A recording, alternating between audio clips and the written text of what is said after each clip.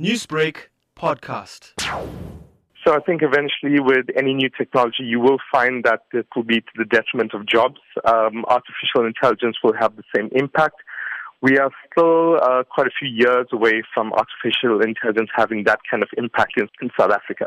South Africa is still a developing country with technological advancements still in the beginning phases, as you said.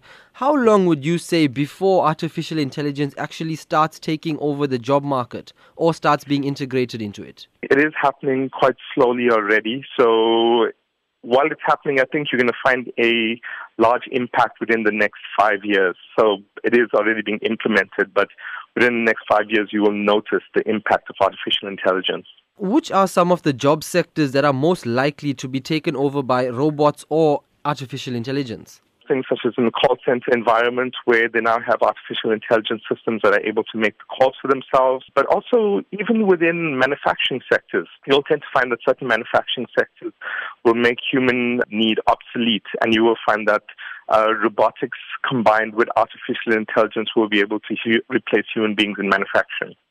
Do you believe that a societal takeover by robots is possible in the future? I think we're waiting for something called a singularity. It's great for science fiction, but and Elon Musk is somebody who's terrified of the fact that the robots can eventually take over. But for that to happen, first we have to reach a point of singularity where robots and artificial intelligence gain consciousness. We're not at that point. We're actually quite far away from that point. So I think it's safe to leave that in science fiction for now. We truly don't know what will happen.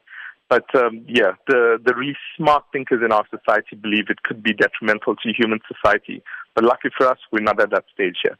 The key thing to add is artificial intelligence is actually quite beneficial. I think just because we never understood the technology, we put it into science fiction. But already, there are phones and devices that have dedicated artificial chips in them already that help you have a better experience in terms of using your devices. You'll tend to find artificial intelligence will keep its way into your television, your car. So it will come through and it will actually aid our lives. And we shouldn't be scared of new technology. As long as we control it and put the right systems and processes in place, artificial intelligence can help us quite a bit. Newsbreak, Lotus FM, powered by SABC News.